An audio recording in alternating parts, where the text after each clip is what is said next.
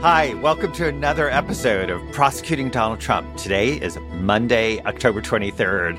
I'm Andrew Weissmann. I'm here with my fabulous co-host, Mary McCord. We're going to cover so much that happened last week, but the main event is what happened in Georgia with Sidney Powell pleading guilty on day one, and then on day two, Kenneth Chesebro pleading guilty. And we really want to spend some time talking about that. And we talked briefly beforehand, Mary, about that because we were prosecutors for so long, we want to make sure people understand why we are hesitant to make a lot of the conclusions that we're seeing in the coverage about it, and to give people a sense of what's going on in our heads, give you tools, and then you can make your own judgment about what's going on. But that's going to be the main part of what we talk about.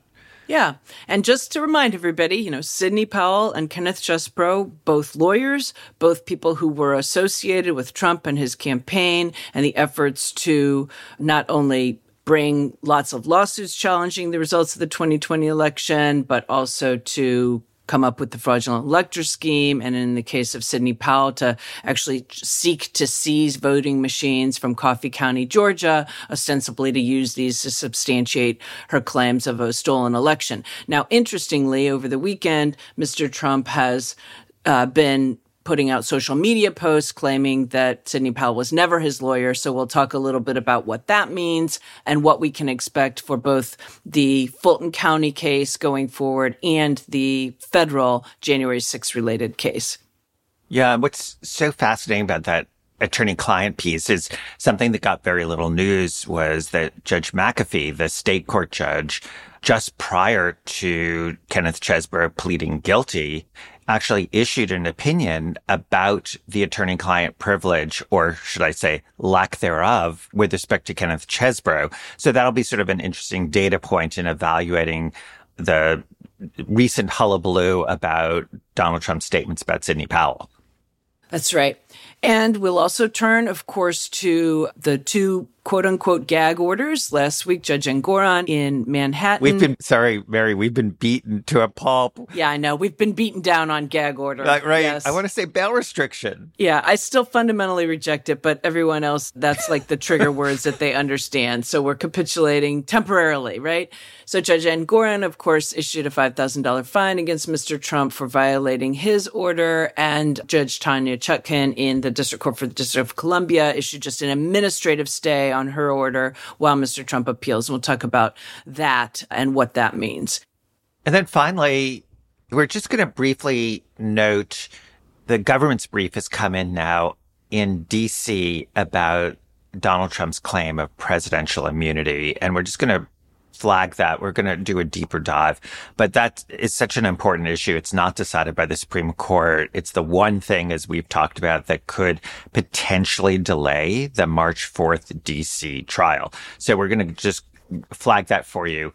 But let's jump right in, because yes, this is one where I was just listening to so much news about, oh, look, they're two cooperators. This is so great. You have Sidney Powell and Kenneth Chesebro cooperating in Georgia. They could be cooperating now in the federal case.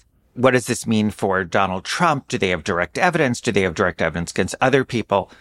And on air, I kept on going, wait.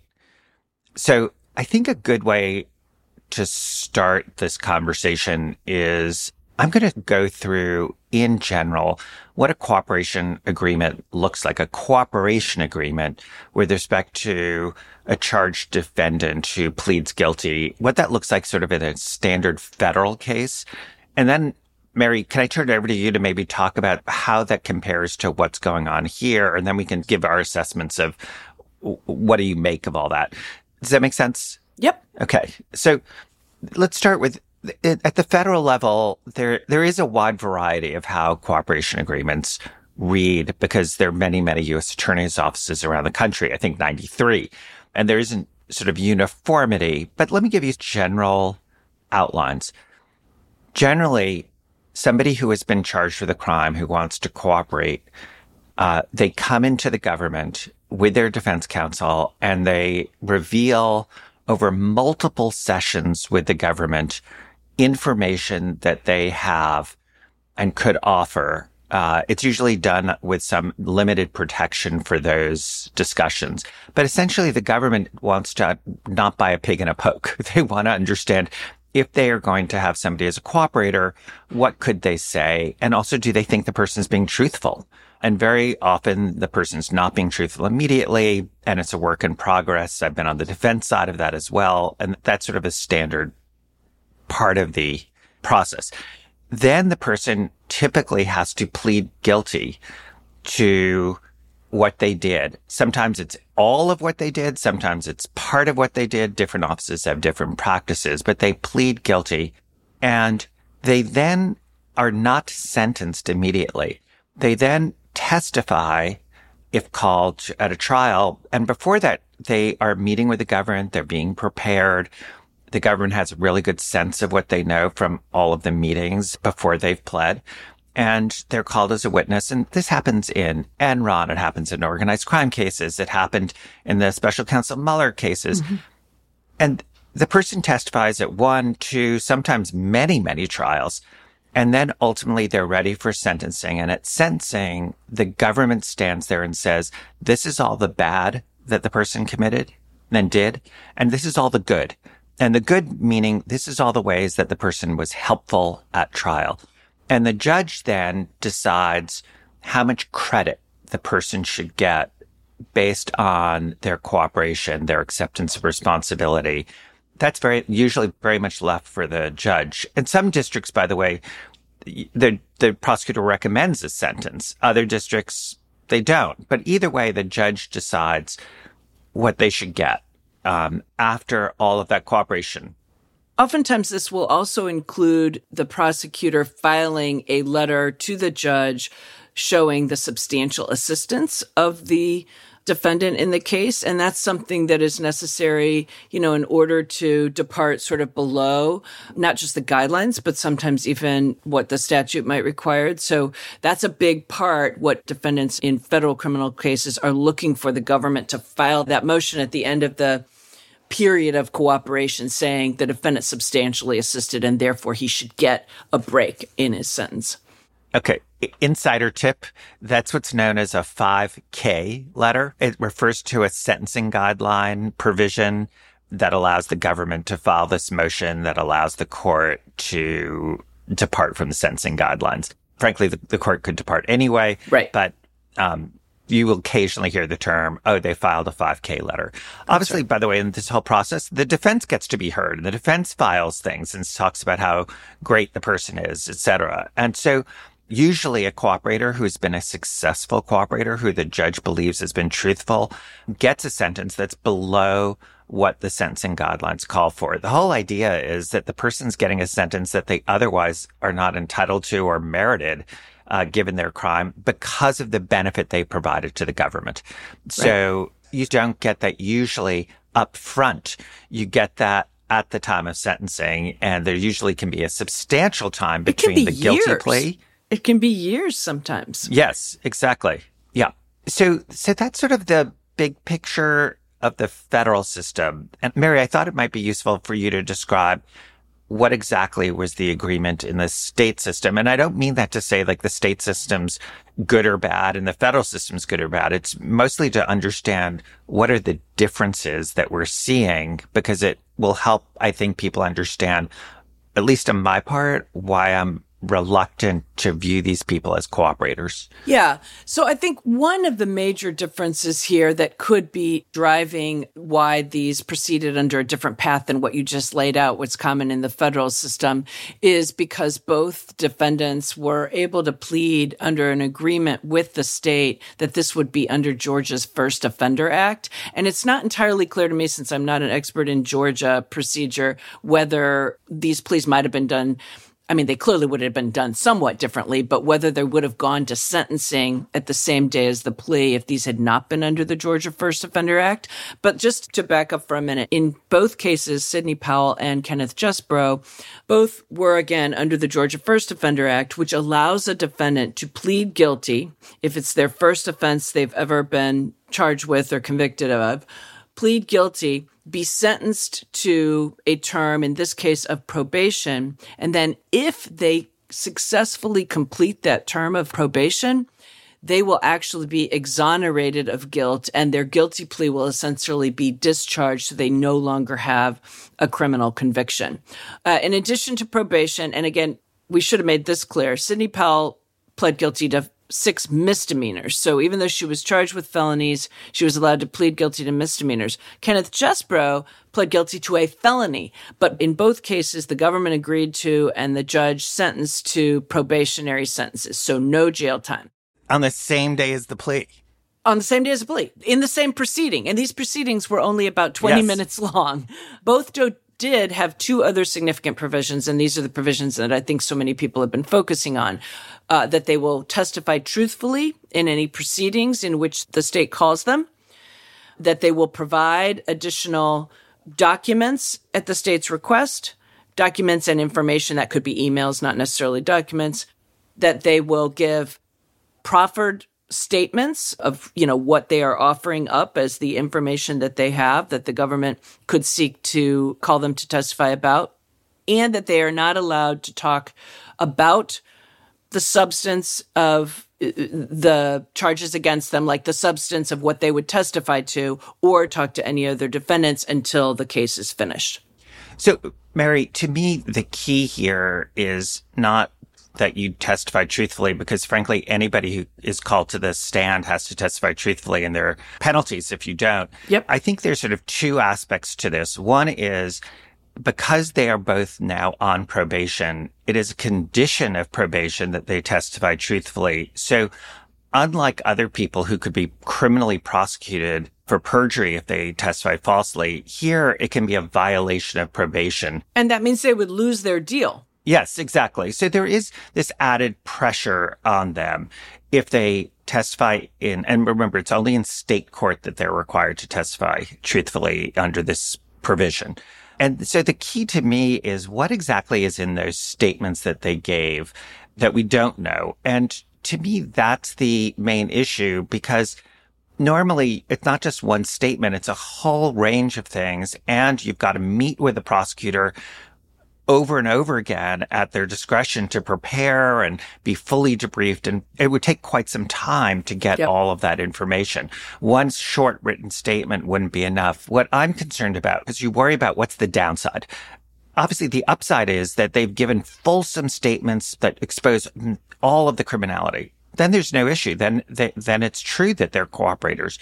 But what I'm worried about is Sidney Powell could say, yes, I was breaking into these machines, and it's part of that scheme to break into machines. But I did it because I thought there was actual fraud in the election. I still think there's actual fraud in the election. But my bad was that I did it through the improper means. And she doesn't implicate anybody in sort of a larger scheme, the false elector scheme, any of the things that are the subject of, let's say, the D.C. January 6th case. So that's why all of this back and forth recently about whether she was acting as a lawyer for Donald Trump or not seems a little bit of an aside to me, because it's only relevant if those conversations actually have incriminating value. In other words, what do we know about those conversations that could be helpful to any of the criminal cases? Would they be covered by privilege?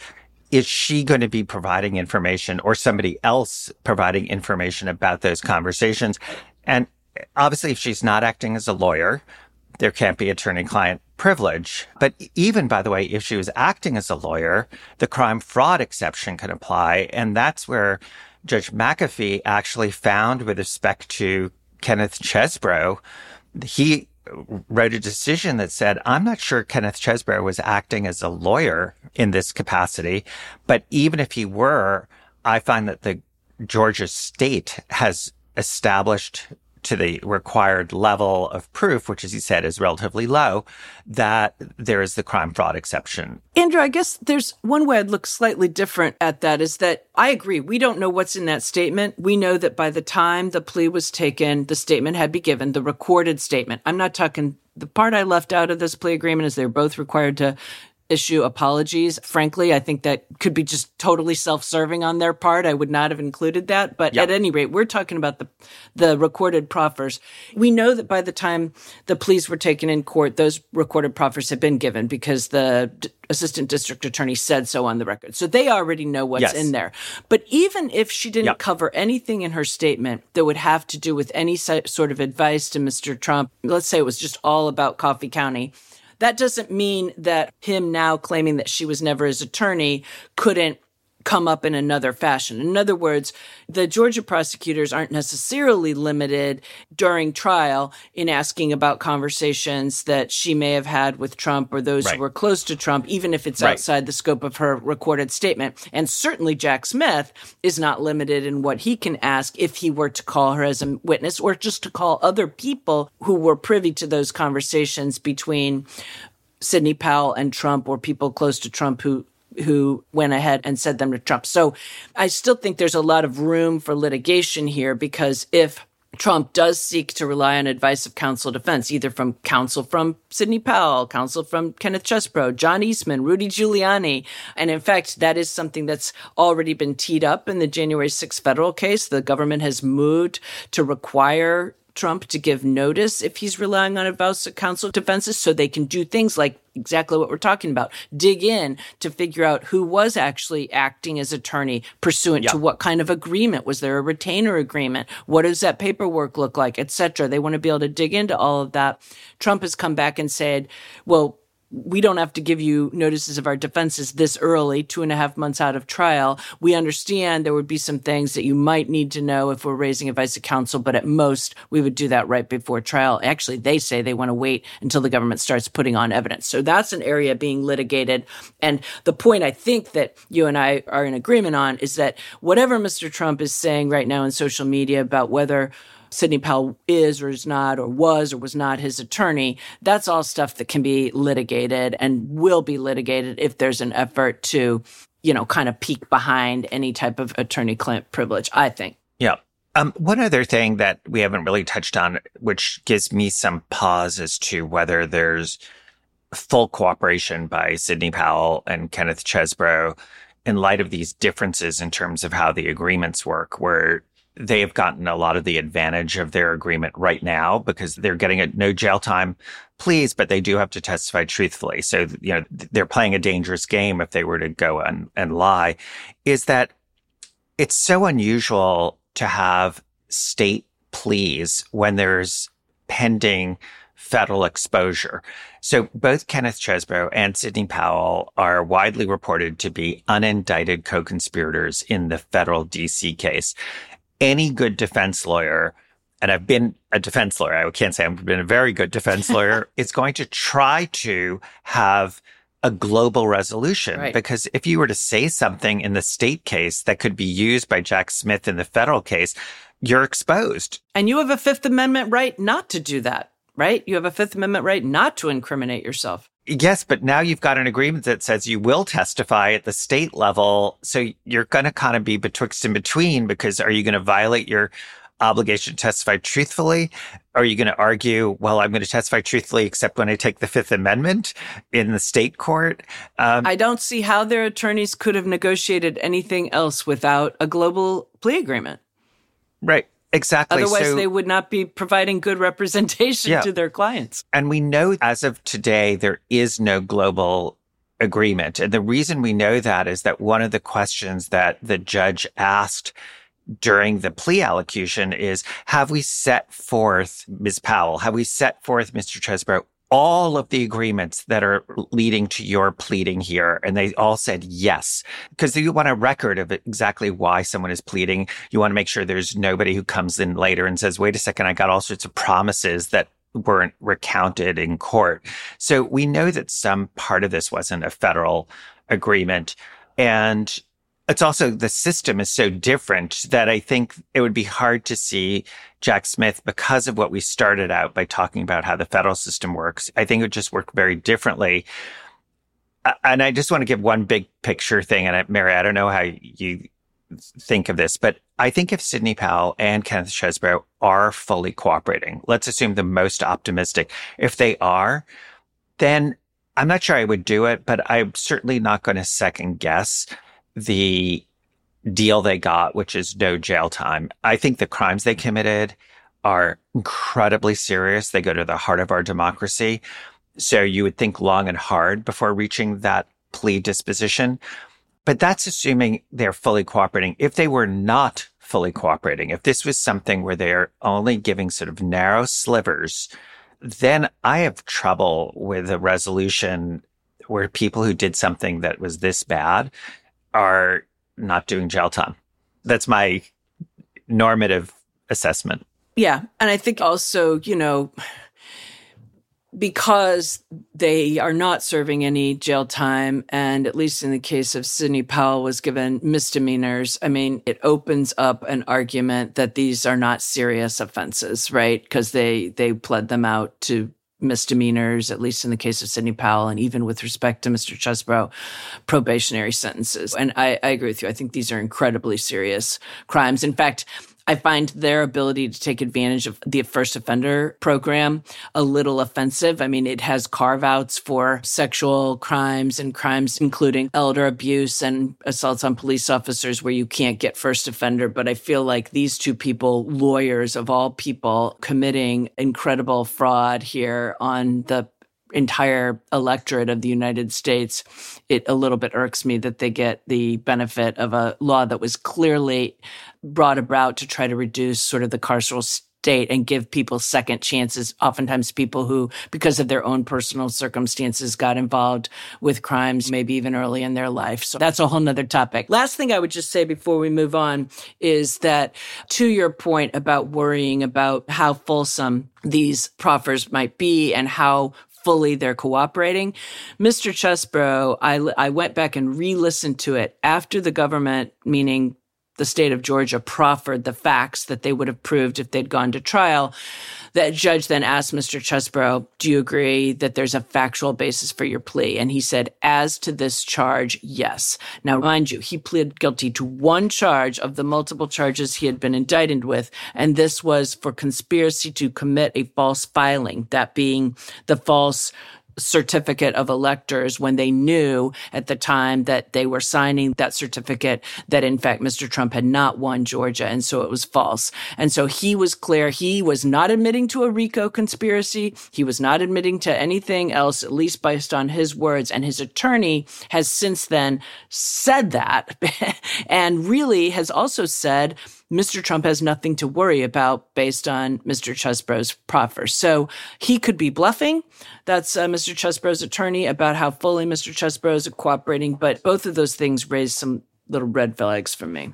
Yeah. And I do think just a point that you made, which is that it doesn't signal how significant these crimes are. That's not going to particularly help when you're thinking about the import of this case to the election, to Donald Trump.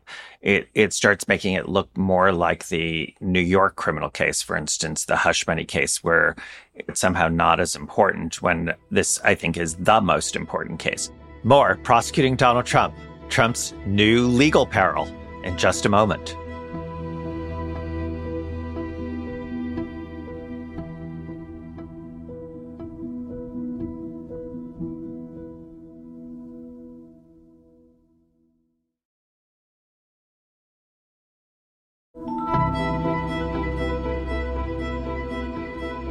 So there was actually more going on than just this, which is we have Judge Engoron actually issued a $5,000 fine.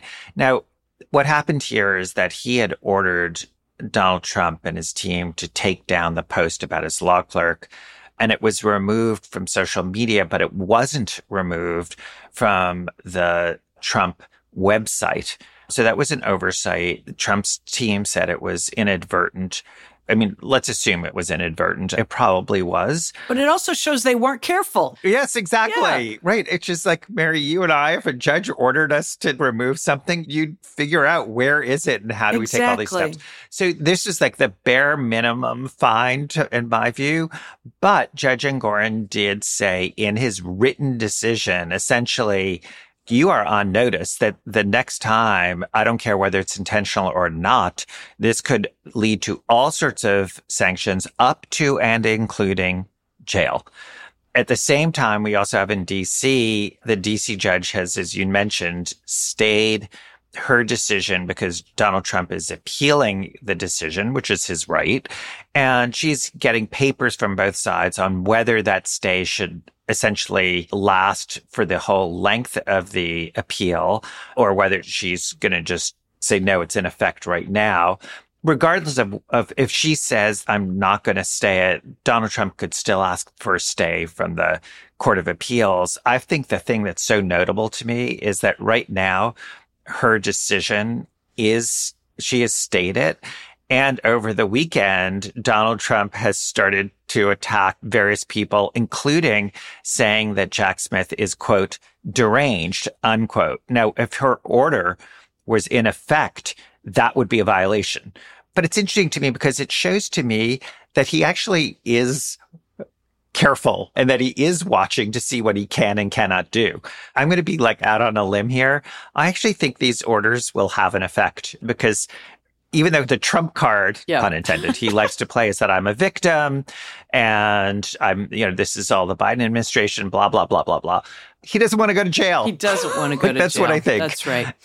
Now, you might have thought that he wouldn't be doing it at all, even though the order was stayed. But I think you're right. He knows it was stayed. And just to make crystal clear, because I know we talked about this last week, this is just a stay of her limited quote unquote gag order. This is not a stay of the case. The case moves forward. Right. And I think it's because, First Amendment rights are implicated here. I think Judge Chutkan thought, you know what, I'll grant this administrative stay while you go up to appeal, meaning I could still decide later, like you said, whether to stay my order for the entire appeal or I can just leave it for the circuit to make that decision. And they did file their notice of appeal. So this will be getting briefed in the appellate courts. And we'll have more discussion about this after we see that briefing. Exactly. So, Mary, take it away on presidential immunity. I know that we got a filing from Jack Smith's office. You can be pretty sure the Solicitor General's office must have weighed in because this is something that I think is pretty clearly going to end up in the Supreme Court.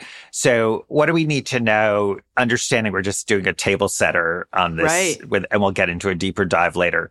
So listeners may recall that a few weeks ago when we were up at NYU, we had the former dean and a constitutional law scholar, Trevor Morrison, join us. And that was before Trump had actually even filed his motion to dismiss the case, dismiss the entire case on the grounds of absolute presidential immunity. And at that point, we kind of speculated about what the arguments might look like. And I think it was either 1 or 2 days later, Trump actually filed his motion, which we talked about last week or the week before in some detail, arguing about why his conduct could not be prosecuted because it was all part of his official duties.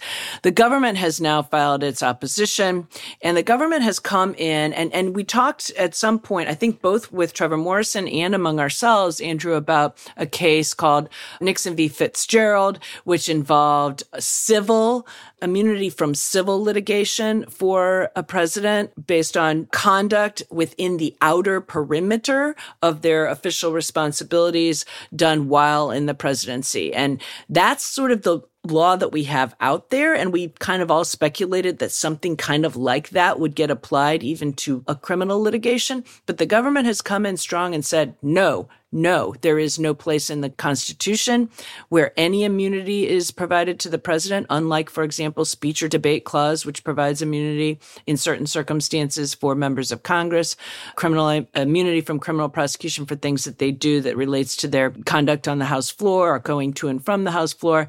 It's not found in the Constitution. And this law about immunity from civil liability, that's based on different considerations that aren't as significant as criminal considerations. And there's just no such thing as absolute immunity. I thought some of the most, in many ways, persuasive and just sort of jaw-dropping argument that the government made was when it was trying to express how defendant Mr. Trump's argument would go too far. And it talks about, in the defendant's view, the court should give the president absolute immunity from criminal prosecution as long as whatever their president is doing is, in the form of a statement on a matter of public concern, or a meeting with a member of the executive branch, or correspondence with a state official about a matter in which there's federal interest. And remember, we talked about how Mr. Trump's attorneys had tried to take his conduct up to this incredibly high 35,000-foot level of generality and pretended like all he was doing was making phone calls and talking to state officials and talking to people, and kind of left out the entire fraud aspect of it. But what the government comes back and says is the implications of defendants' unbounded immunity theory are startling. It would grant absolute immunity from criminal prosecution to a president who accepts a bribe in exchange for a lucrative government contract for a family member, a president who instructs his FBI director to plant incriminating evidence on a political enemy, a president who orders the National Guard to murder his most prominent critics, or a president who sells nuclear secrets to a foreign adversary. And I think that list of sort of hypotheticals, hopefully all hypothetical, is really sort of pretty illustrative of the breadth of Mr. Trump's argument. And so I look forward to seeing how this plays out. There's much, much more to this that we will spend a lot more time talking about on a future episode. But I don't know what what struck you.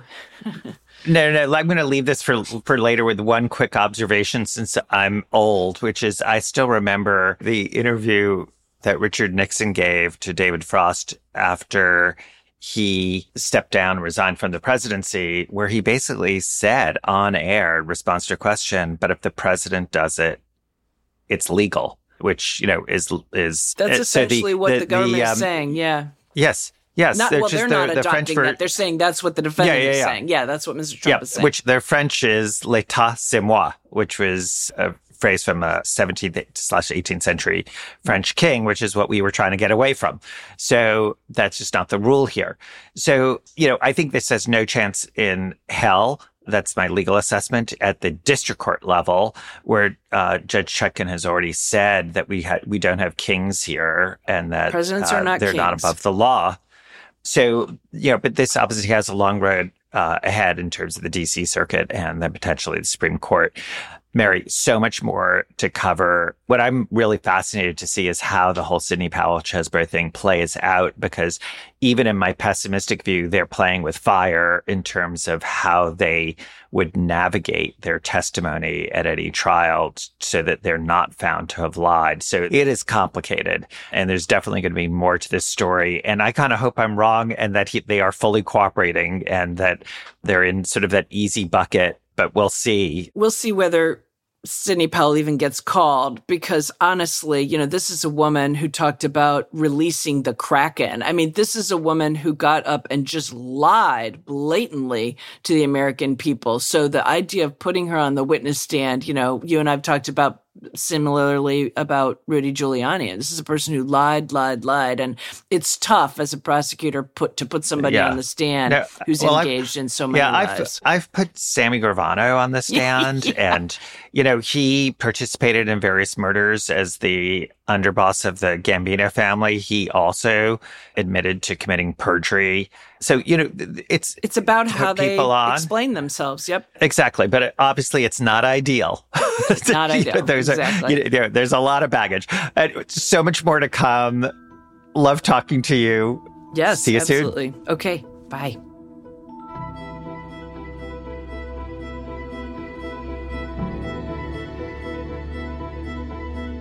If you've got questions, you can leave us a voicemail at 917-342-2934. Maybe we'll play it on the pod. Or you can email us at prosecutingtrumpquestions@nbcuni.com. Thanks so much for listening. We'll be back next week with much more. The senior producer for the show is Alicia Conley. Jessica Schrecker is a segment producer. Our technical director is Bryson Barnes. Cedric Wilson, Fernando Arruda, and Harry Culhane are our audio engineers. Jen Maris Perez is the associate producer. Aisha Turner is the executive producer for MSNBC Audio, and Rebecca Cutler is the senior vice president for content strategy at MSNBC. Search for Prosecuting Donald Trump wherever you get your podcasts and follow the series.